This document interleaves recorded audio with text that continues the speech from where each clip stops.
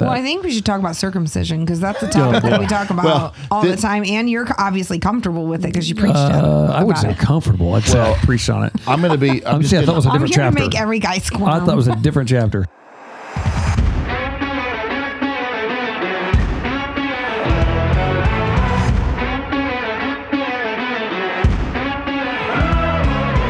Pastor Joe. And I'm Kirsten. We've served in church leadership for over 2 decades. And most of that, we've been on staff together. We're here to talk about our faith, family, and ministry. Welcome to Under the Hood.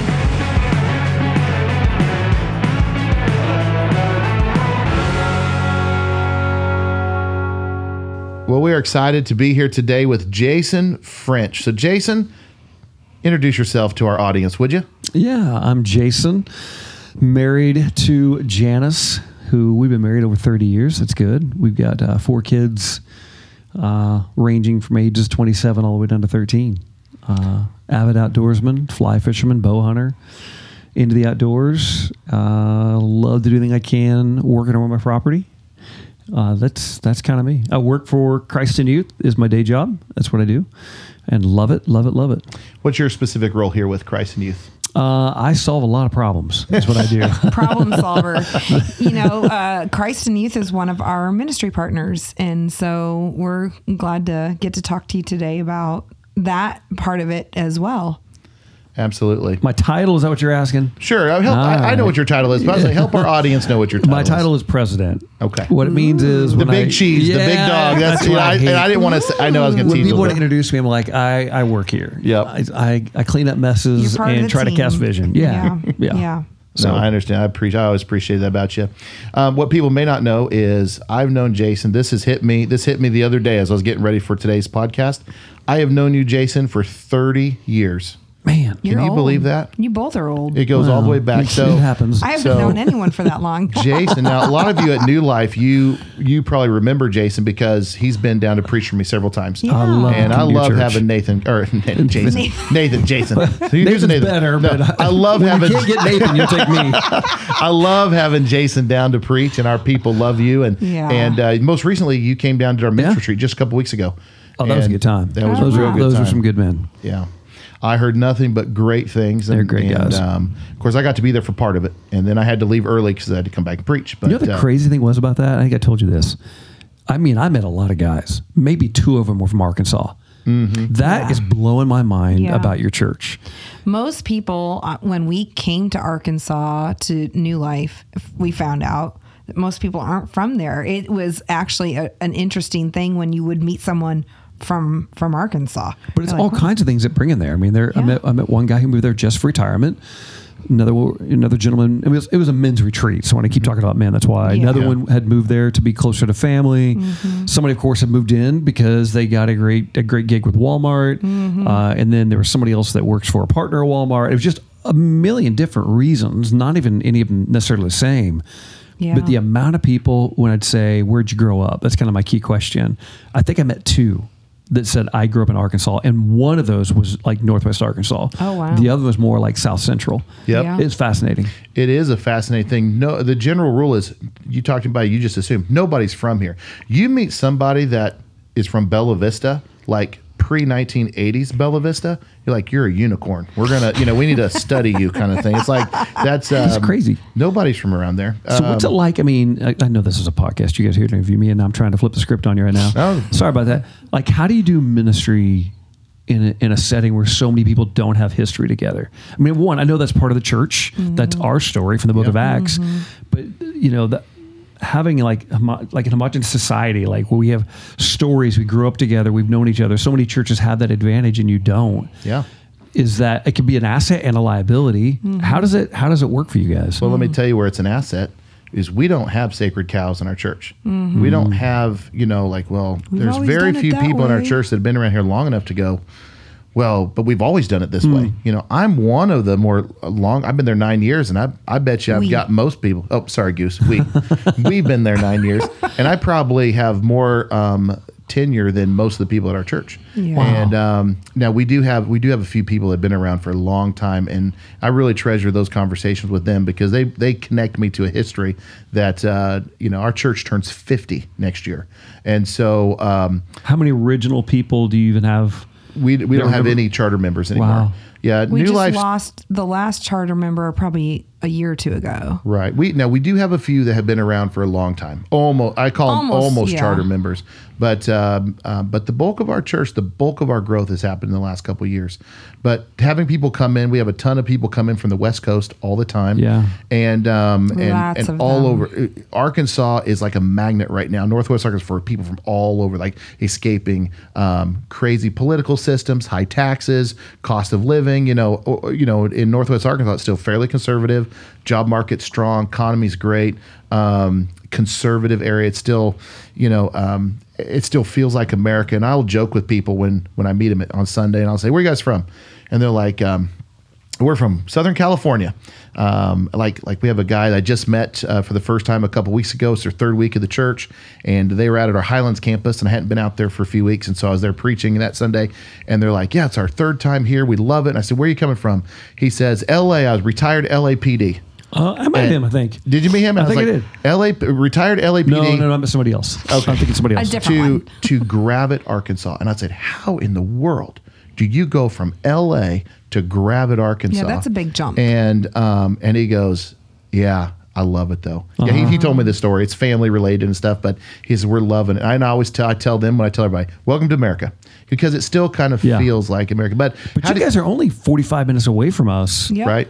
But the cultural difference between what you guys see and outside of church world, just the greater sociological changes happening in Northwest Arkansas, those are not even being felt in the greater region around you. Mm-hmm. Like that's something that's really unique to your area. And that's Walmart. I think that's Walmart. Walmart's been intentional in order for them to attract people who want to come move to work for them at headquarters. They've done some intentional things to make that area unique and desirable to move to with their families. So they've done a great job of that, no doubt. Yeah, I think all the estimates point to here in a few years, Northwest Arkansas, that'd be Bella Vista down to Fayetteville, down to Siloam Springs, that whole area is gonna exceed well over 1 million people here in a few years. Wow. I mean, I'm not sure what the average, I don't know what the actual population is, or I haven't looked in a while, but when we deal with marketing companies, billboard things, all the stuff we do, that's the general consensus. All the people I know at Walmart that track this stuff for a living, they're like, "Oh yeah,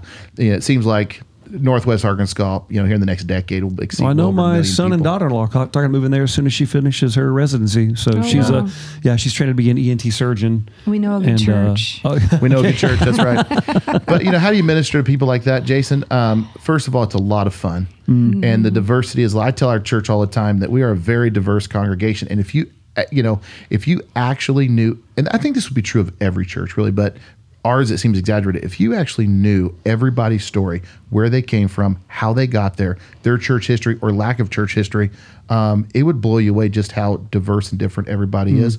We had a guy, and I didn't interact with him, one of our other pastors did.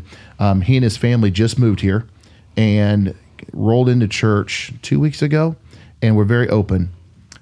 We're not believers. Now, I don't know when was the last time you ever met somebody that walked into church and said openly, "We're not believers, but we're here. But we're here because we need something to change in our lives." Yeah.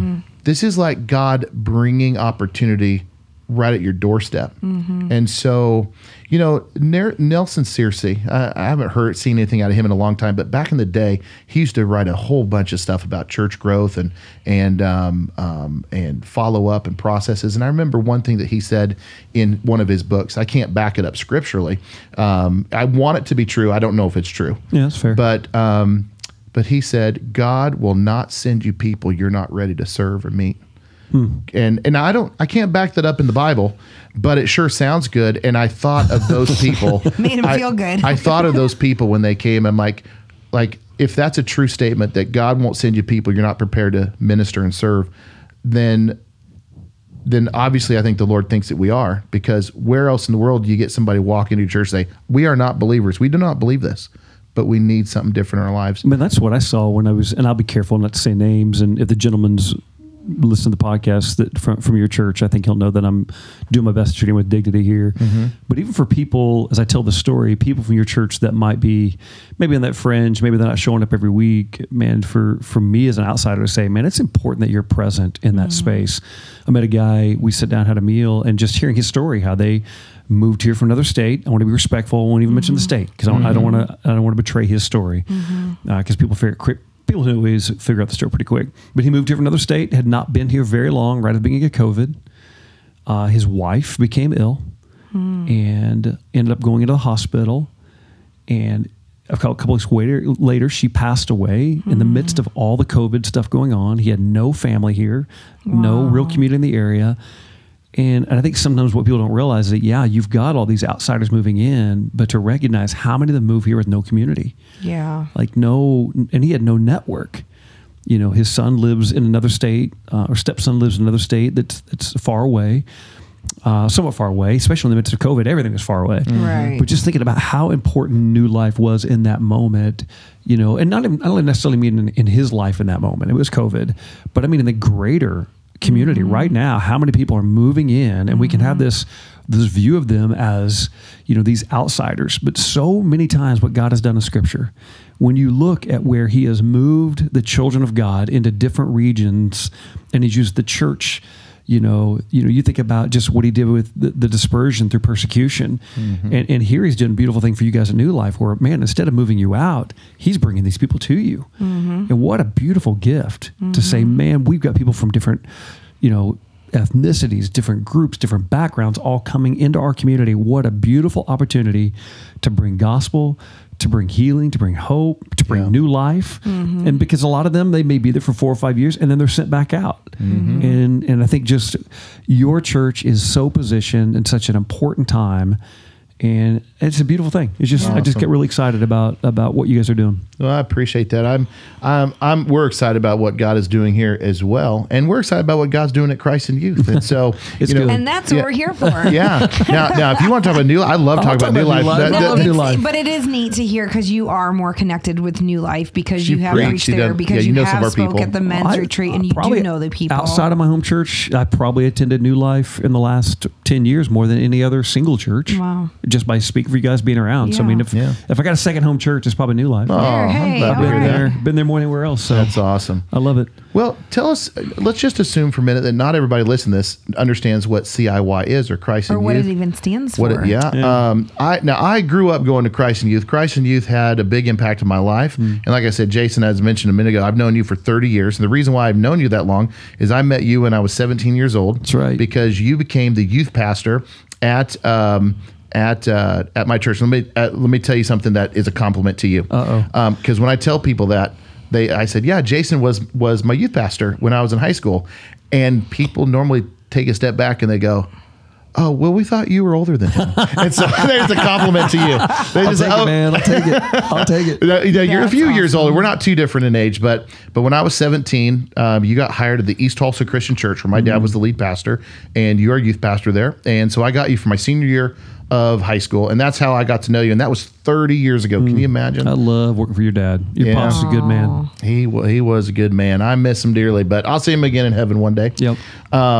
So your journey has been a lot of student ministry and then eventually you end up here at CIY. I don't want to tell your story for you, but why don't you just tell us a little bit like how you came to CIY, what drew you to CIY? First of all, what is CIY?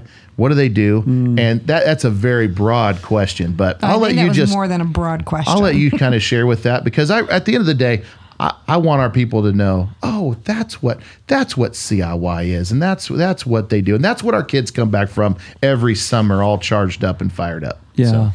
I just had Chris you hold on to that for a second, so that way you'll know that I'm not being crazy. Man, I honestly never saw myself going into ministry. Christ in Youth. Let's back up. Christ in Youth CIY stands for Christ in Youth. In a nutshell, what we do is we call young people to Jesus first and foremost. We call them to lives of kingdom work. And then we want to do all that through the local church. And so we tell our people all the time, we are the bridesmaid, not the bride. I tell our team, don't talk about us. We don't matter. The church is all that matters. And part of it is calling people to Jesus, at least in my world, is, of course, that's obvious. calling to kingdom work, I think, is important. When Paul writes in Ephesians chapter 2, verses 8 through 10, for it is by grace you've been saved, not by works, so that no man can boast. He goes through that whole passage where he talks about, how you're saved by faith, not by works. But then the very next verse, we forget a lot. You remember what it says? Of course, he says, for you are God's workmanship, created in Christ Jesus to do good works, which God has prepared in advance. And we've spent so much time in our lives telling people, like, you're saved by faith, saved through grace. It's not by works, not by works, not by works, that we've almost diminished this importance of actually having a faith that's active, having a faith that's doing something. And I think in our world, part of the issue that we see happening in the lives of students is they're bored out of their ever-loving minds with church. Take, for example, my son. We adopted my great nephew. He's 13, and he's got a class he just took as a 7th grader talking about his future vocation. 13. Wow. I know as a wrestler what's expected of him from his, and we don't let him cut weight, but the dietary things he's got to watch, the workouts he's got to do, the amount of moves that kid has to understand before he ever walks on that mat.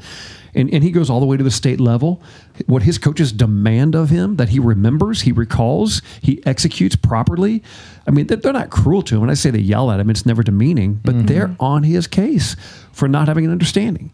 He plays on a travel baseball team, and he's got to have, situational awareness, whether he's in the outfield or he's on base or he's in the batter's box, what the coaches demand of him when he's as a pitcher to know where runners are and what's going to, like how many outs. He's got to have so much understanding. And then he plays football. And in the football field, he starts on the A team at, usually strong side safety.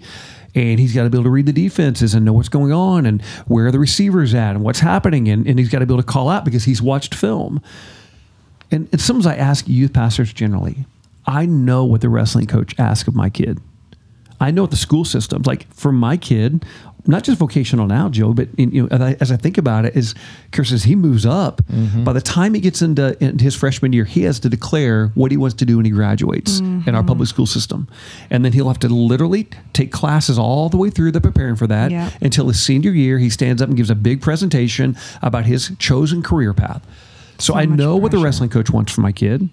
I know what the school wants for my kid. I know what the baseball coaches demand of my kid. I know what the football coaches expect of my kid. And I look at youth pastors all the time and I say, man, what are you asking of my kid?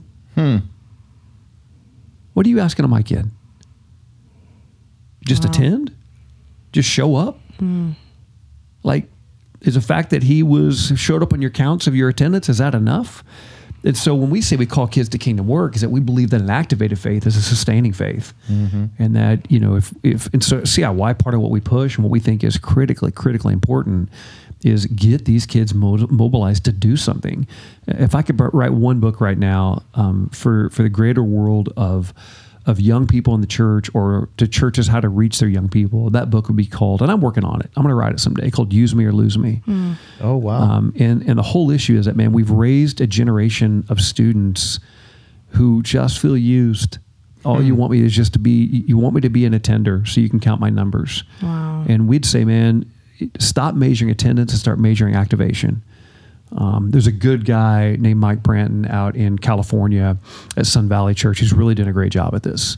And he measures how many of his students are activated. So part of what we do at Christ in Youth, kind of rolling it back, is that, man, we call kids to Jesus. We call them to kingdom worth because we believe an activated faith is a sustaining faith. And, James says, faith without works is what? Dead. And so we talk about kingdom work. We don't think you're saved by works, but we think it's a measure of your faith. And then we want all that done through the local church. We don't want to start something that recognizes CIY. We want the heroes of the story to be the church, the local church specifically. That tells you a little bit of who we are. And in terms of how I got here, man, that is a crazy whacked out story that may have to be for another day. It's by far the most surreal time when God interrupted my stories in a way I didn't want him to. So that's a Jayson French podcast part 2. That it's a crazy story of how I got to CIY. And it was disruptive and frustrating, but it's the only time in my life I've ever known the specific will of God. Yeah. Wow. Now, how many years ago what was your role when you got here? And then how has that role developed? How long ago? How much time we talking I got about? here in 2002. Okay. And then, it's 2023 now, so I've been here a long time. 21 years. Yep. And I came in as the assistant director, really doing a lot of everything from researching venues to creative programming. It just jack of all trades, master of none. Basically did a little bit of everything. And then moved from that into director of all conferences, which oversaw all the different events that we do. And then moved into executive vice president, which had me overseeing a lot more staff. And then eventually in 2019, September, we do live events. If I haven't explained that, I'll do that quickly right now. So part of the way that we operate and call kids into ministry, we use events as kind of a means to an end. The real things that call it Jesus, call it kingdom work, connect them to their local church. But we happen to use live events. Well, I became president in September of 19 officially. It actually started earlier than that, but we officially announced it September of 19. The calm before the storm. And then in January, February timeframe is when the word COVID started popping up. And so we went from running thousands and thousands of students in 19 to my first year presidency running zero. Yeah. Like we lost $20-some million in top line revenue, was gone overnight, everything gone. Like it was a great time to be moving into a new role, man. I learned a lot. I learned fast. Wow. So, I remember that season a little bit just because it affected everybody differently, but it affected you guys specifically because of, that's how your staff gets paid too in this ministry. But all these conferences that you had booked, and no one's sending their kids to a conference. But New Life was a big part to help get us through that. Yeah. I mean, it was churches like New Life and other churches that, one, let us keep deposits, two, made donations to keep us afloat. And because they believed in this ministry and this work and knew that COVID's not going to define us. Yeah. We're going to get through this and move on. The amount of churches that came, like New Life, that came to our aid was incredible because we offered to give everything back. Yeah. We said, we'll give it all back.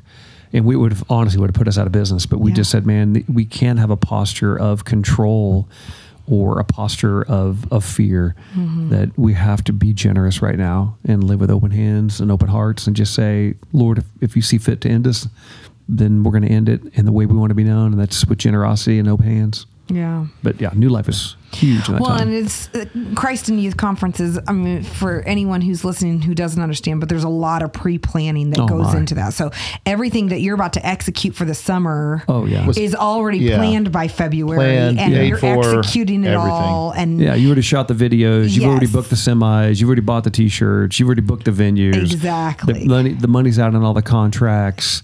By the time it hits in May, I mean, even churches giving deposits have already come in, and now you're at the point you get to give those back. Yeah. I mean, it was, by the time COVID really hit, we knew by May 10th was our drop dead day, is when we knew, like, we got to call it. It's like it's the end of the line, and we called it and said no events. But we'd worked a whole year preparing. It's devastating because that's a year that you're going, we just planned all this for so many. And you're banking on that. Back then, we were running about 35,000 students or so. 35,000 students. Yeah, back then. And this year, I think we hit like right around 52,000. Wow. And so the rebound has been the most fun part of the story. Yeah, that's been the fun part. I read somewhere, I was talking to somebody, like our Bible colleges got hit significantly hard during COVID, and somebody mentioned to me that they just graduated or about to graduate their final COVID class. Because, people don't think about that going, it's not just one. I mean, it was a disruption, but if you have a Bible college that had all these kids pay this money, but then they have to go home or they can't continue, they got to refund all that money, and then it's not like you just, next semester we'll rebound. It takes a few years, and not all of our Bible college institutions were prepared to have that 1 year hit. Some of them were, some of them weren't. But to hear them talk about it, like, we're just finishing up with our COVID class, like that 1 year hit, it took several years to rebound and graduate out of that. I'm not exactly explaining it as well as this person did me, but it takes a while to get back to. Yeah, so it's been awesome to see CIY come back so strong. Yeah, that's a testament. What I tell people all the time is, one, I appreciate you saying that. Yeah. But the truth of the matter is, it's not us. that we only grow if the church is doing well. Mm-hmm. And I'll tell you both, one of the big things that drives me crazy right now, and I don't want to pick on Pew Research as if they're the enemy. I'm picking on them because they're the one that's got the articles going out. Sure. There's a lot of people right now writing about the North American church is in trouble. The North American church is in trouble. Oh, we need to be worried, and all the naysayers. And I, as a believer, I would say, can we just all take a step back here and find out how many times in our historical biblical story has, as someone from the outside, tried to tell us we're in trouble? You look at when they're looking at going to the promised land. Oh, there's too many giants. We can't do it. You think about Elijah when he's like, oh, I'm the only one. And God's like, well, there's thousands, Elijah, who haven't bowed their knee. Like, what are you saying? You move into even the disciples when they're hiding out because of fear, or they're scared. Like, I think at some point, no one wants to be a part of a losing endeavor. Mm-hmm. Nobody likes that. It's not fun to be part of a losing team. And I think part of the narrative that the enemy continually pushes is church is in trouble. Church is in trouble. So people say, like, well, I don't want to be a part of that. I don't want to be part. And what I would say is, can I just tell you a different story? And I'm just one small little organization here. But that's not what I'm seeing upstream. Mm-hmm. Upstream, what I'm seeing is more churches coming than ever. Those churches bringing more students than I've ever seen in my life. Mm-hmm. Like, we're looking at our growth trajectory. Last year, we were at 52,000 just in the summer. That's not even counting 15 plus thousand for Superstart.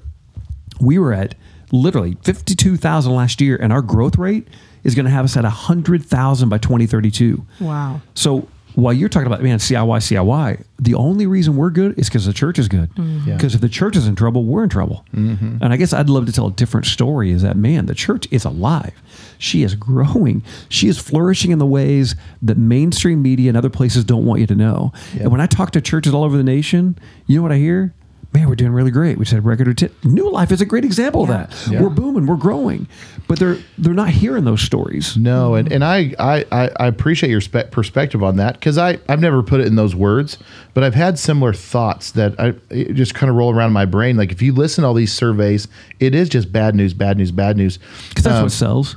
It's what gets clicks. It's a clickbait. Yeah. But, I visiting with a friend, and again, there's no science behind this, just through conversations. But, he said, and this is a friend that deals with this stuff. I mean, he's in fundraising and he's in parachurch ministry and stuff. But he said, here's my observation.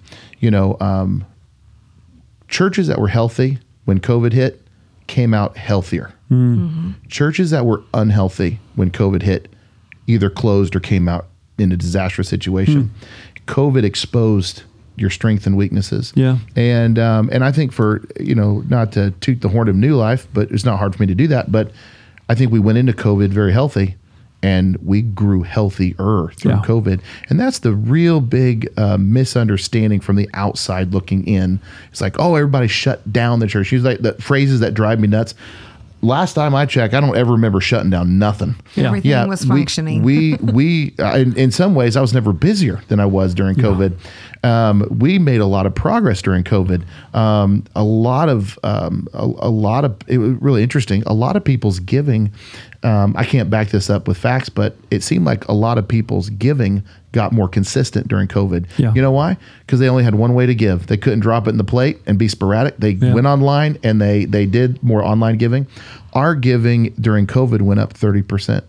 Explain that to me. When we're meeting online, but our giving increased 30% during COVID. I think if you go into it healthy, we came out healthier, and we grew a ton during COVID. It was a different kind of growth. It was like we were interacting with people we'd never met before. And we started to engage people online at a higher level than we'd ever engaged people online before. And we found a lot of people found us from all over the United States. Well, my church isn't meeting, and I found you guys. I was pastoring other churches during COVID. People don't know that. We had churches. You were Mennonite, weren't you? I was a Mennonite for a while. Yeah. We got the beard thing going. Yeah. So I got a contact from, and there was a family connection in our church, but there was a small church out in Colorado, the Mennonite church, that they didn't have a minister when they hit COVID. There's no way to find one. And they asked, can we play your sermons Like, can we have our church service and just play your sermons instead of the preacher? Cool. Yeah. And I'm like, yeah, of course. And so I taught during COVID, I taught through Revelation, and they went through Revelation in Colorado. And then after COVID, they found their minister. And I used to teach people like, yeah, I pastor several churches right now. I'm an independent Christian church, and I'm also a Mennonite pastor. I don't know what the Mennonites believe, but they like my preaching. And we were on our way to Colorado to see family in Denver. And I was like, hey, we should stop at your other church and check in on them. But that small congregation wrote me the nicest letter you would like when they got their people from the congregation. I keep that letter in my desk, and I take it out and read it sometimes, especially if you're, y'all have those moments where you're just kind of down. But it's letters like that kind of remind you of the God's bigger picture. But every single person in the church wrote a note in this letter about what they learned from that series that I taught them through, and what they gathered from it, and how it helped them grow as a Christian. And I was like, these are people I don't even know. This is what COVID did. I think healthy churches got healthier. I think CIY came through it because CIY was healthy. And I think it came out of it because it was already healthy going into it. Everybody dealt with struggles. You guys more than... And the churches that were pouring into it knew the investment was kingdom minded. And we had some key donors who just said, we will not let this go down. For sure. Right. They're like, we're in, we've come too far, and now we've rebounded, and we're in a really healthy place. Praise God great for that. I think all that, the thing I would want, the people listening to this to hear is be careful, just like you do with any media, on social media. No matter if they're putting out positive or negative about politicians or countries or whatever it is, man, just temper it. And right now, you should ask yourself a question: why is the only news I hear about the church negative? I would just ask that question. When's the last time you ever saw anything in mainstream media have anything positive to say about the church? And I would say, man, if this bad report is always coming, one, why? Where's it coming from and why? Because I can say from my seat, and again, I'm just one small organization working with a couple of thousand churches. That's kind of the expanse of our reach. Yeah. The churches we're seeing, I know there are unhealthy churches out there, but by far and large, the story I would tell is really, really healthy churches. And I'm not saying it's a massive, for you guys that might be listening that are, statisticians, but I would say that 2,000 is no throwaway number either. Yeah. Like that's a pretty decent sample. And out of the 2,000 churches we're working with, it's not a sample compared to the whole nation, but it's a pretty decent sample. What we see is tremendous health, and that's not being reported. And I think... I don't know why. And that's a great observation. That would probably dominate a whole nother podcast, because like that is but I think too, denominations, I think the Christian churches and Churches of Christ, our movement, I think fared far better through COVID than a lot of your more denominational mainstream denominations.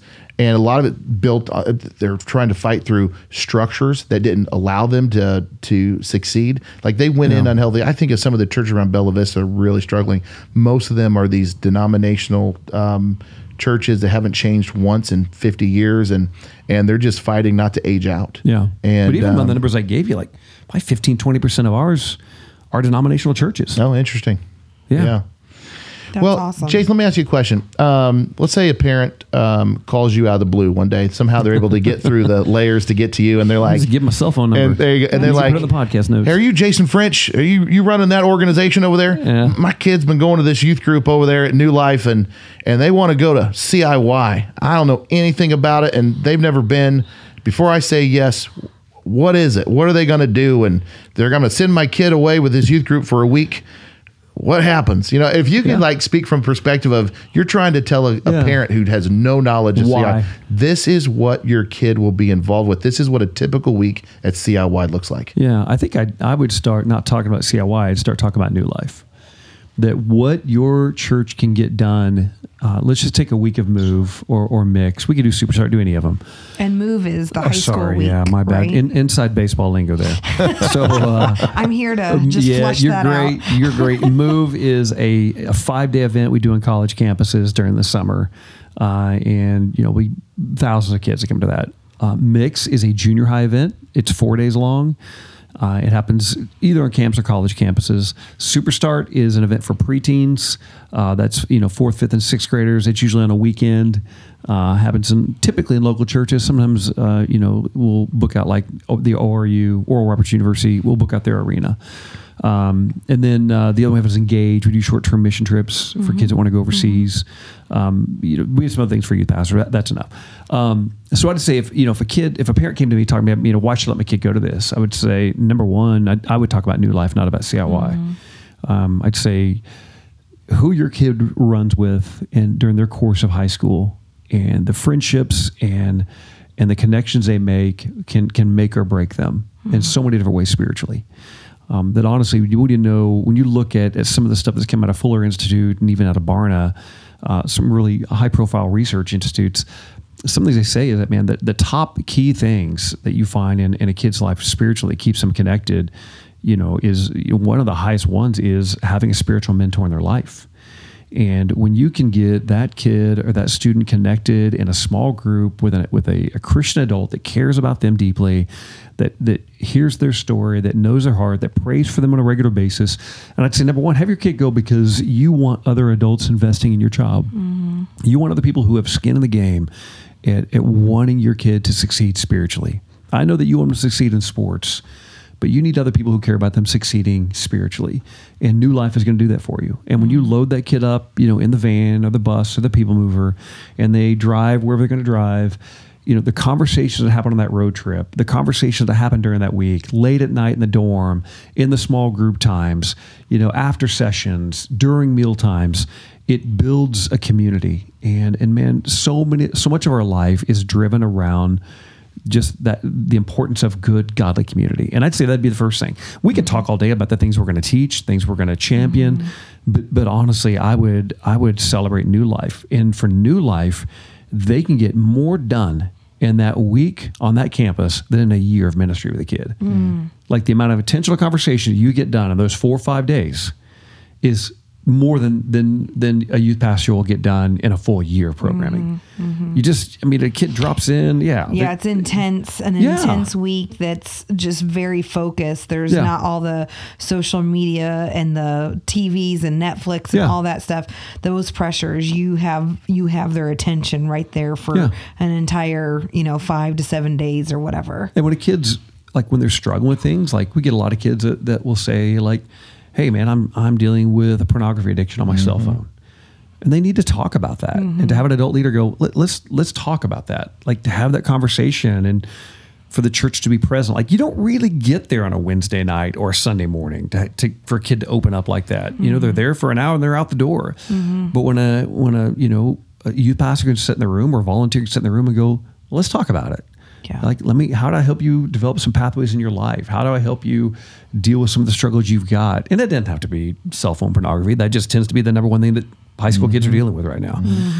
It could be any number of struggles they've got with a boyfriend or a girlfriend or future, career, whatever else it is. And to have a Christian adult that wants to sit in there and say, man, I want to be a mentor in your life right now and be supportive of your family, be supportive of your home, keep you connected to the church. It's just important. So that's if I could talk to a dad, like you mentioned, about why should you send your kid, I'd say because New Life matters, community matters, a healthy church matters, and your kid being connected, that matters.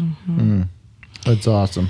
Tell me about the cards. I think they're called Kingdom Worker cards because I know that's been a thing for a few years. I've heard about them because I know that you guys hand those out and you don't make them open them, but if they do open them, they have to do it. It's just kind of fun, I mean, it's not like Jesus is going to say, "Did you do that card thing?" So you stand before the Lord. I try to picture something. I'm trying to think of something that the reader could picture. It's just a real small little envelope. It's tiny, like a little bitty thing, like a gift card size. Kind of like that. Yeah, that's great. Thank you. That helps. And we'll do this at our events, but really at any event that you go to for CIY for any age, there is always a call to action when that kid goes home. We don't want to run these Jesus camps that just gets kids all jacked up emotionally. We want to say, man, how are you connected to your local church and what will you do when you go home? I don't mind the kid gets a spiritual high. That's a healthy thing. There are times I'm going to go on a quick tangent here. I'll come back. Go for it. I get people sometimes will tell me oh man, we do what you guys do every week at our church. And I always say the same thing. Oh, I'm so sorry to hear that. We never intended for our methodology of an event to be how you run your ministry. That was not our intent. Yes, we have crazy lights and yes, we got great sound systems and yes, the staging's amazing. Yes, there's haze, all this kind. Yeah, we have a great time. But I always ask a youth pastor, like, how many times do you have turkey and dressing, sweet potato casserole, green bean casserole, pumpkin pie, and pecan pie? Like, how many times a year do you have that? Right. Well, one time a year. Right. Yeah. How many times a year do people gather around you, get a big old cake, put candles in it, and sing happy birthday to you? Like, how many times? Like, once. I was like, okay, that's kind of how we view our events. They're meant to be catalytic moments where a kid does get that special, like, man, I feel a spiritual high right now, like a moment. But what happens after that moment, when the kid goes home, is what matters most to us. And so we do, like, Kingdom Worker cards, like you mentioned, is one of the tactics of many that we use. And yeah, they'll get those cards. Some of them are really, really tough. Some of those are real tough. Yeah. Some of those are really pretty simple. Yeah. And we ask the kid, is like, you don't have to open it, but if you're willing to take a challenge and you want to go to the next step, we encourage you to open it, and maybe even open in community. Maybe some of you guys open a card instead of each one of you open. Maybe 2 or 3 of you get you and you open it together. Okay. So, like, I'll give you an example. A boy opened a card one time, and this was a tough card. It was a tough card. It was in the next year to run a marathon and to use it to raise money for one of his church's missional partners. Wow. And I'll just say this politely. This kid was overweight. We'll just say that. He was overweight. Yeah. And literally got rocked by it and just said, I can't do that. And the group of boys in his group were like, yeah, man, ain't no way you can do that. Oh. But then the kid that said that, he goes, but we can. We can. Wow. And together they trained with that boy. They worked together, and that group broke up the entire marathon among that small group. Yes. And they all ran it together as a community. That's amazing. And that's the kind of stuff we love to hear coming out of these cards. Is they're not meant to embarrass kid, but that group then came together and said, yeah, that card. Had a girl walk up to me and she's like, I got challenged to read the entire Bible out loud in a year, and I did it. Wow. Like, I read the entire Bible in a year. Like, and I'm like, well done. Another kid, he came up on stage and was like, my mom wasn't a believer. I got a challenge was to start a Bible study in my home. And I started one with my little sister and my mom. And I told her, I was like, Mom, I got this challenge that I'm supposed to do a weekly Bible study for our family. And I'm scared. She goes, well, honey, let's do it. You said you would. And so he sat down and he goes, my mom became a Christian this year. And it's just like, wow. Yeah, I mean, like, we got stories like that for days. Those are such great wins. Yeah. Those are awesome. Yeah. It was, going back to the marathon story, one of my favorites, I've got so many favorite stories. One of them is, I don't know how this guy got my cell phone. I was up doing some rigging and stuff, up in some rafters. Shouldn't have been up there, but I was trying to help our team get ready, and my phone starts ringing, and this guy calls, and he goes, is this Jayson French? It's like, yes, sir. Yeah. And he goes, hold on. She's crossing right now. She's crossing. I was like, what's going on? He goes, I just want to tell you thank you. He says, my daughter has trained a full year to run, and I'm using the marathon again when I don't mean to. It just came back to mind because of the story. He goes, my daughter just did it. He goes, she wasn't an athlete, nothing like that. She never done anything like this in her life, but she got that card. He goes, I can't tell you how this has changed her discipline. It's changed her life. It's changed her heart for the kingdom, her heart for the church. He goes, I just want to call and tell you thank you. I never got his name. I don't know who he is. I don't know where he's at. He hung up on me. I was like, she was crossing the finish line, and you were going to do it with her. It was just a cool story. So yeah, Kingdom Worker cards. They're not all run a marathon. I promise you that. But, no, yeah. I know, and that's the card I would get. Me too. Like, oh, pass. Go fish. Neil, you're in. We've heard from some of our students who have opened them and done them, and then other students who've chosen to not open them. And so I just wonder, I was like, I think that's a cool part of go home. I mean, a lot of kids sit on the bus with that sitting in their pocket and they're thinking. It makes them do a lot of thinking, because I know if I open that I'm challenged to do something, to move. And so I love that. I love that aspect of what CIY has, just that little piece of, part of that entire week to send them home to possibly change their life, and discipline and run a marathon and raise money for a ministry partner in their church. So that's a really cool thing. We just want kids to go home activated. That's our heart. That's sure. Yeah. That's awesome. That's what we want. Can you think of that? Stories for days, but there's this one story that just stands out, that if it's the epitome of, the epitome of that is the biggest win you could ever imagine of like that's why we exist. This is why we do what this we is do. why we do what we do. Boy, Joe, there's so many stories that I could tell right now. I don't know where to begin. I'll start with this story.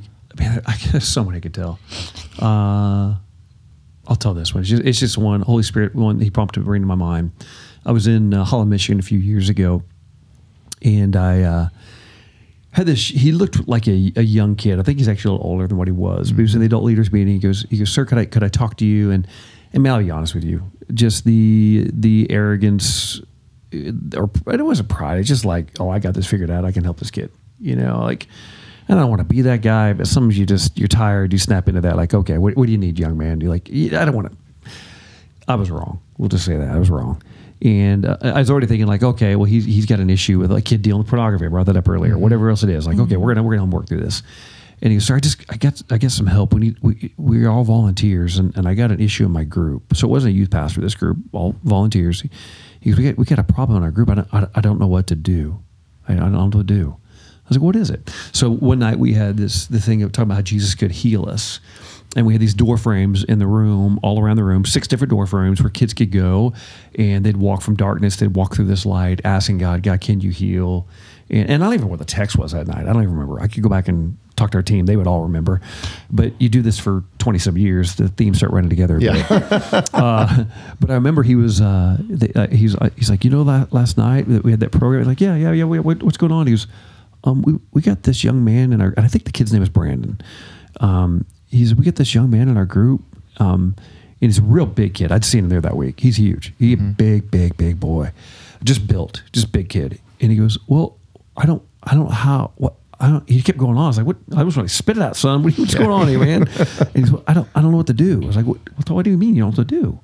He goes, well, Brandon had a thing going with self-harm. And he had cuts on his arm that he had on his arm that we had talked about before he came here. And when he walked through that door frame and he came out, they were all gone. Oh. Wow.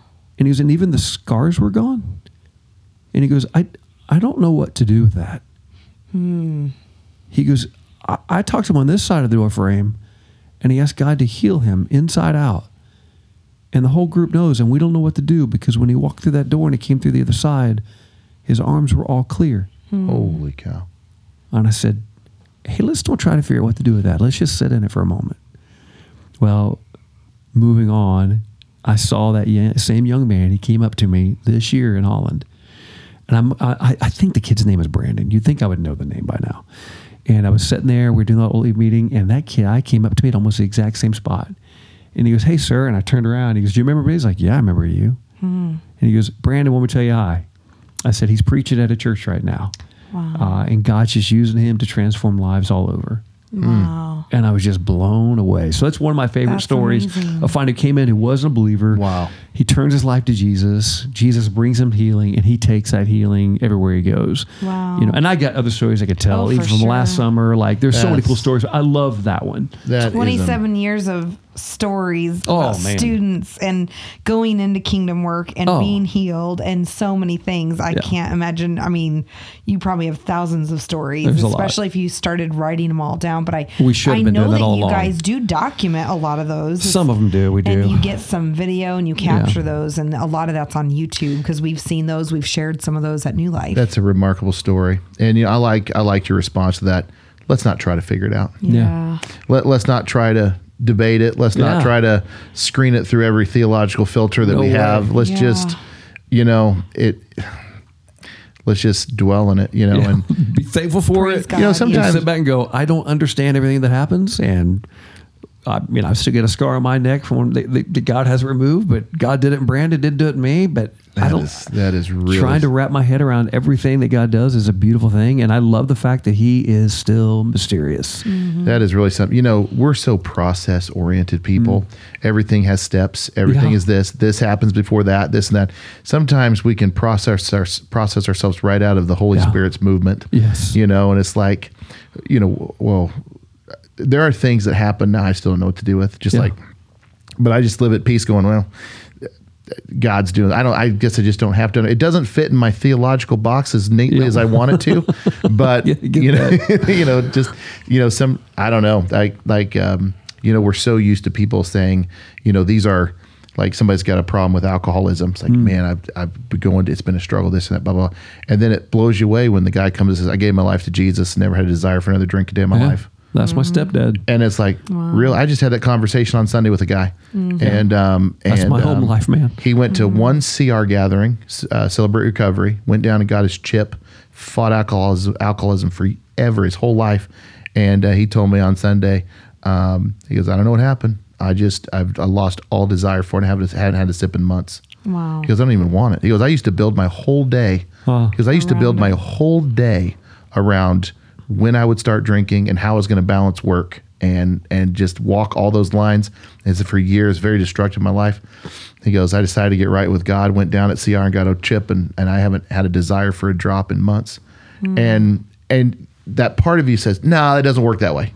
But it does. And I'm not going to say that guy's never going to have another struggle. But sometimes, sometimes it does work that way. It not every time. But sometimes it's a lifelong struggle. But for this guy's like, he goes, I'm swearing to you, Joe, right now, since I went down there and took that step of faith and grabbed that chip, I haven't had another drink. I think that's our hope. We get kids like him. Can we catch them at 12 or at 14 or at 16 or at 18 before they get there? Like, how do you intercept a kid when their heart is still moldable and pliable and they don't have to go down that road of destruction that leads to divorce after divorce, layoff after, firing after firing, bankruptcy, foreclosures, all the stuff, all the pain that comes from that. Yeah. Can we catch a kid early and say, hey man, let Jesus interrupt your story in ways that are beautiful, that can heal this brokenness. Yeah. So we love doing it. I got one final question for you. All right, man. And I don't know about the rest of you guys, but I got one final. Go Chiefs. Okay. That's given. Jason, would you even be on this podcast if you weren't a Chiefs fan? I noticed your shirt has Patrick Mahomes riding a walrus. That's right, man. And is that Andy Reid? Yeah. We're going to take a picture of that T-shirt and put it on the show notes. But you came dressed up. Remedy Provisions, Nate Carnes, he sells those. That's so funny. Pretty awesome. That's awesome. Hey, what's this might be 10 questions all wrapped in one. But what's the future of youth ministry? What's the church need to be doing? And maybe I'd ask it this way. Yeah. Boy, if the church would just ... or the church needs to focus more on, or what we're seeing, church better wake up and realize this, or they're going to miss opportunity. Like, I guess I just frame it. Yeah. What's the future of youth ministry? What should the church be doing? Absolutely. Where are they missing the mark?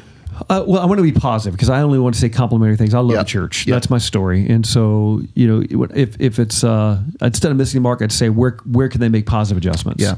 And I don't mean this this is not a new life question. This is a big C, big church question. I go back to what I said earlier. When you look at your youth ministry, start measuring how many kids are activated, not how many kids attend. And how many kids do you have that are out in the parking lot? How many kids do you have on stage? How many kids do you have running sound, serving in children's ministry? Like, I look at my daughter right now, Joe, it drove me crazy. I'm now a 7th grade boys small group leader. There we go. I'm back in it, man. And my daughter and her group, we all went to this big retreat with 6th, 7th, and 8th graders. And my daughter had one of the biggest groups there. And it irritated the thunder out of me. And I was like, man, Sid, how do you do it? These moms are coming to you for advice. She's 19. They're all following her like a little Pied Piper. Like, how do you? She's like, well, Dad, I've been teaching these girls since they were in 2nd grade. Wow. So Sid's been teaching since she was in junior high. And man, the impact that students can have. So I'd say if I could get the church to buy into anything, it'd be 2 things. Number 1, activation over attendance. How many of your kids are serving? What are they doing? It goes back to that use me or lose me. They're not the church of tomorrow. They're the church of today. And kids can do incredible things for the kingdom right now, today. And so I'd say that number 1. And number 2, I'd say at a deeper level, at a senior leader level, and at an eldership level, one of the things that the Big C Church, and again, I'm not going to New Life, the Big C Church needs to take seriously is a raising up of the next generation to Timothy's. We have a massive problem coming our way. At CIY, we've said that our goal is to raise up 30,000 pastors in the next 10 years, or at least see 30,000 students called into ministry in the next 10 years. But there is a massive deficit coming. It's coming. And I would say two things within that. One, does the church that's listening to this podcast, again, beyond New Life, do they have a target every year of how many Timothys? And I know what the kind of ideas on offerings. We know ideas we want to see in attendance and what we hope to see in baptisms and all that. But what about Timothys? Is there a number defined of how many Timothys we expect to produce? And that we not just hold our youth minister accountable to, we hold ourselves accountable. It matters to us in eldership. We don't delegate that. That's ours as an eldership. We prioritize the raising up of Timothys. And then number two is, man, the amount of guys I see on Facebook that are, hey, I'm stepping down from my full-time ministry. I'm stepping down. I'm going to go. And there's my parents, I grew up in a house of realtors and contractors. I got no issue with that. Like, that's the world I understand. The amount of guys we see and women we see leaving ministry because of, and we could talk about whether or not it's church hurt and how much more they need to develop resiliency, whatever. We can get in all day about how they just need to have more grit and be tougher. Okay, whatever. Yeah. We can live in that world. But I would say number two is not just measuring how many Timothys are you producing, but what is your plan for Timothy retention of the people you've already raised up? Yeah. Like, what is your strategy? Yeah. What's your follow-up? What's your care plan? How are you contacting them? How often are you contacting them? How can you do preemptive work in their life that keeps them from stepping away? And how can we slow this back door we see wide open where they just, every time they look on Facebook, it's another person walking away. If the church could come back in and say, like, man, we raised Timothy's up 15, 20 years ago. Where are they at? How are they doing? Yeah. We're going to make it a priority to check in on them.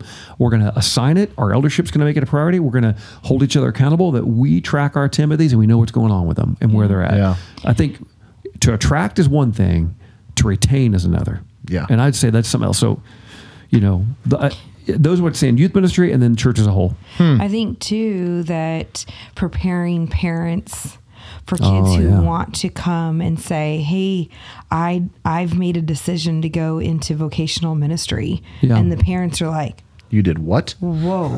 You know what the crazy thing is though? You shouldn't do that. And what do we say to those parents to prepare them that we need your sons and daughters to do that? I think sometimes it's the parents who take away from that and say, no, you don't want to do that. Can I tell you something crazy on that? We just did a big survey on that. Really? And that's what I thought was the issue. That's what I really believe that. And it is. I think 10% of the people who replied said parents weren't a fan. The world of the poor pastor who can't make it financially, those days are gone. Most churches, by far and large, do a good job at paying their pastors well now. Like back when I first got into this, it was kind of like that. Like it was hard to make it. Yeah. A lot of churches like New Life, you guys treat your pastors well, as they should. I mean, they're professionally trained people for this job. They get college educations. They've worked hard to get where they are. They should be paid an appropriate wage, and it's a biblical principle. But what we found is, when we did surveys on a kid who makes a decision to go into ministry at our events, so say a kid stands up in Holland, Michigan, whatever event they're at, if you were to guess out of 100 churches, out of 200 churches we surveyed that had a plan for follow-up, how many churches you think could articulate a written plan for follow-up or any sort of plan that they had to follow up on a kid? And that would be realistic. Out of a couple hundred churches we surveyed, how many do you think had a plan? Not many. Take a guess on a number. 5. 0. 1. Wow. 1 had a plan. 1 had a written plan. A lot of people say, like, oh, yeah, we got a plan. Like, what is it? Well, we kind of like to do this. Like, that's an idea. Kind of like. That's an idea. That's not a plan. Yeah. We had one church that could provide us with a written plan. Kudos to them. And it wasn't even a great plan, to be honest. It was adequate. And I'm not digging at the church. But they No, right. But they tried. So what we're doing right now is we kind of wonder, like, when a kid says they repent at one of our events, what are they repenting from? What's your plan for them? Like, do you understand this? You think this is a pornography addiction that this kid's got at 14, that it doesn't magically go away when they go to college. It only gets worse. It doesn't magically go away because they get married, because they get kids, and then it leads to divorce. Like, what's your plan to follow up with a kid, that wants to repent? What's your plan to follow up with a kid that wants to go into ministry? What's your discipleship plan for a kid? And so one of the things we realized, we want to serve the church well. And so The largest barrier to entry that we found is no one ever talks to them again. They literally get ghosted. And that's the first barrier. But I think also with parents stepping back going, this can actually be a beautiful career path for your child. Like there's some really healthy churches out there that provide really healthy working environments. And if it's not a healthy environment, I was just talking to a guy the other day. This church is probably mad. He's in an environment that's not healthy. I was like, man, you have a calling and you have a job, and they are not the same thing. Like you have a calling, you have a job. Your calling is to Christ and his kingdom and to do ministry. Your job happens to be at this church. Just like I tell anybody in any job that's in a toxic environment, if that's not a good leader to work under, you should walk. Like you shouldn't stay there, because that's when we got people leaving. But going back to parents, I think what I'd say is like, yes, there are some parents who are against it. I think in the same way, because they see some of the drama, the scandals that have come out. And I don't need to say names right there. We all know who some of those people are. But for every scandal, there's a great church. Or 4 or 5 great churches. And what we're finding is about 10% of the parents talk their kids out of it, but like 70% of them because nobody ever talked to them at all. Wow. No one followed up with them. So we're going to develop some plans and resources to give the church to put into her hands to help her with follow-up. Awesome. Like not just vocational ministry, but kingdom work, repentance, like whatever else it is. Because you don't have to go into full-time ministry to do ministry. Not at all. And that is what I love that Christ in Youth is doing is, hey, whatever workplace you're at, absolutely make that your mission field. Yes. And that is a huge heart of ours. The tension part, though, is like just on just a numbers basis, the void that's coming for people who actually work in the church is about to be. You can't overstate it, use the word catastrophic. The amount of boomers that are retiring, the amount of Xers that are retiring, and the lack of follow up from churches over the past 20 years is creating this collision of lack of pastors. Yep, and I agree with you on that, because I've been reading about this. I've been feeling it. A lot Bible of colleges get smaller too. Yep, and I'll never forget. So the baccalaureate service that Ozark Christian College used to do, and they may still do it, I don't know, but it's like the evening before graduation. The speaker, he said, "All right, all you guys that are graduating, going to ministry this year, I want you to look around, look down the roads, look all around. 9 out of 10 of the guys around you won't be in ministry 10 years from now." And I remember thinking at the time going, whatever. Right. At that time, at that time, like we're all ready to storm the gates of hell with squirt guns. I mean, we were like, there's no way. But I'm sad to say, I think that's probably close to being true. I think about a lot of the guys that I graduated from Ozark with that aren't in ministry. Doesn't mean they've left Christ. Doesn't mean that at all, but they've chosen other career paths, and a lot of it for the reasons we've already mentioned here. But what I've also seen, you mentioned the boomers. Here's some trends in the church.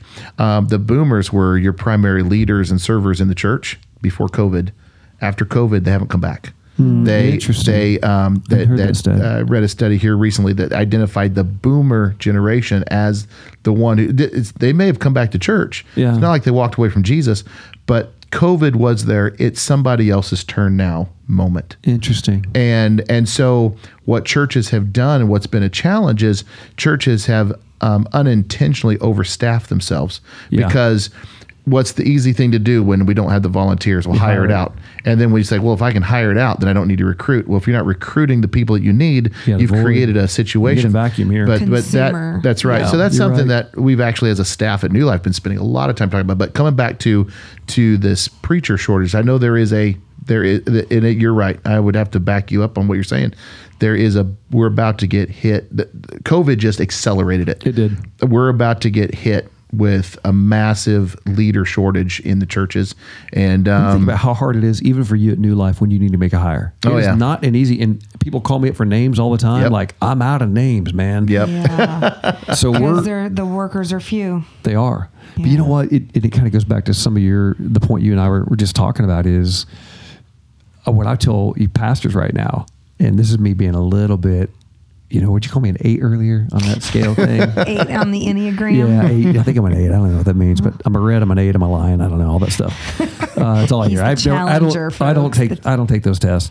I told a group of pastors this when they said, hey, the harvest is plentiful, the workers are few. And I said, hey, man, the workers are you. Like, you're not getting your work done.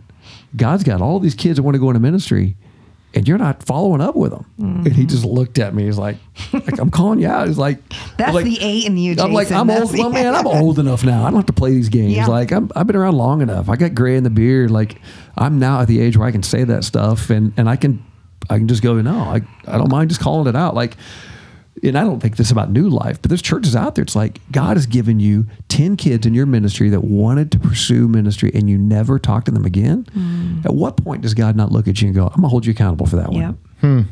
You know, I think that verse, the harvest is plentiful, the workers are few. You know, part of that plan, maybe some churches have lost sight, is Jesus told them the first thing is ask the Lord of the harvest.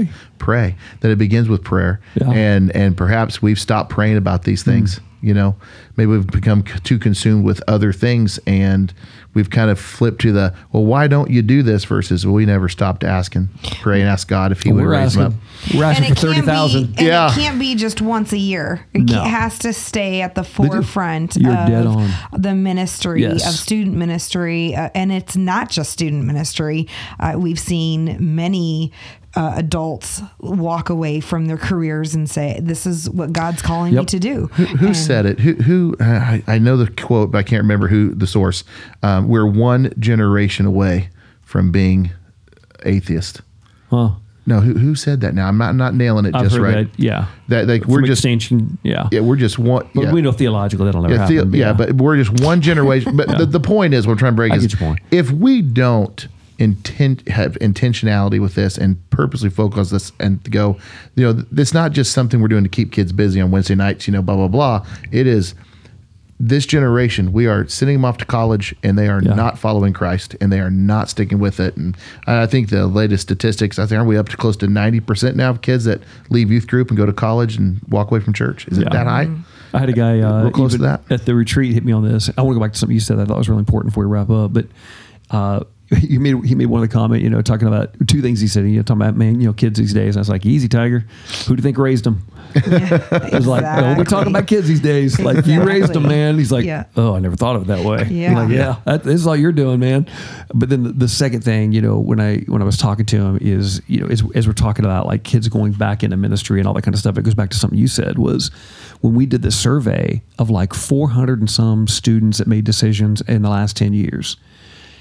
The percentage of them that were still open to it was mind-boggling. And I don't think that just because a kid's graduated high school that we're done. Some of this calling still nagging at them. Oh, for sure. It's still there. And they still remember, I walked forward. I made a commitment to the Lord. Yeah. Not to anyone else. I made that commitment to the God. And a lot of them would say, I would still entertain it. I would still look at it. And that's one of the beautiful things happening with some of these residency programs in churches that are happening. And there's some neat things happening for the kingdom right now. But you triggered my brain on that. They just have to be given permission. Just go do it. Just go start it. We have 3 Timothys at Ozark right now. Oh, that's awesome. These kids are going to be world changers. Man, they're awesome. We got one that's just about to graduate next year. We've got one who's a sophomore, one's a freshman. These kids are awesome. I shouldn't even call them kids. They all of them are in ministry. 2 of them come back and serve with us on the weekends, and have left our student ministry and have come back on the weekends to work with us and serve with us. So, I appreciate your heart. You're right. Going back to what Chris said, it's not just about going into ministry. Our other heartbeat is looking at kids. Like, you know, one of my kids is going into craftsmanship. I got another son that's going into the golf industry. Like, it's not just about going into ministry. It's about how can I get a kid to look at, man, wherever God's going to take me, whether it's law enforcement, education, law, medicine, construction, whatever it is you're going to do. How do you do everything to the glory of God? Yeah. And how can you use your gifts and talents? Like, we've talked a lot about ministry here today, but the other huge part, which really impacts the majority of students that come to our events, is what is God preparing you to do, and how can you use who you are, how God's made you. But I don't want to frame that just in a vocation someday. Mm-hmm. Like, how can we get that work started today so kids feel purposed at church? Yeah. That's awesome. And prepared for when they go and where they go. We have a kid in college. We have a kid in high school. Yep. And it's that constant trying to show them wherever you're planted, wherever you're at, that's where you lead. Amen. And be an example for Christ. And you might be the only one that says, hey, let's start a Bible study. Hey, let's go do this. But I think that's, the important part, that not everybody's called to vocational ministry, but everybody's called to serve Jesus in their workplace. Yeah. Jason, thank you for hanging with us today. I loved it. Love New Life. Love you guys. Love spending time with you. And this conversation could carry on for a really long time, but I want to be sensitive of your time and our listeners' time. But man, really appreciate. They're going to listen to 1.75 anyway, or 1.5. That's how I listen to my podcast. Just speed them up. Oh man, my family makes fun of me. Everything's on 1.25, 1.5, I 1.75. have 1.2 right now going for me, and it depends on the podcast. I was listening to a book on audio. This was earlier this year, and I was going somewhere. I only had a certain amount of time, so I trimmed that entire book down. How can I get it? And it was like a 2 point something, and it was like, brr, brr, brr, and I really had to listen in to get through the whole thing. Talking very slow. It changes your perspective. You become an active listener really fast. Awesome. Well, Jason, thank you so much. Thank you for what Christ in Youth does, and we look forward to seeing what God does through this ministry. Thank you all. That's all for today's show. We want to thank our amazing producer, Abby O'Brien. Be sure to check out our show notes and the links for things that we talked about today. And don't forget to subscribe. Thanks for joining us on Under the Hood, not a car show.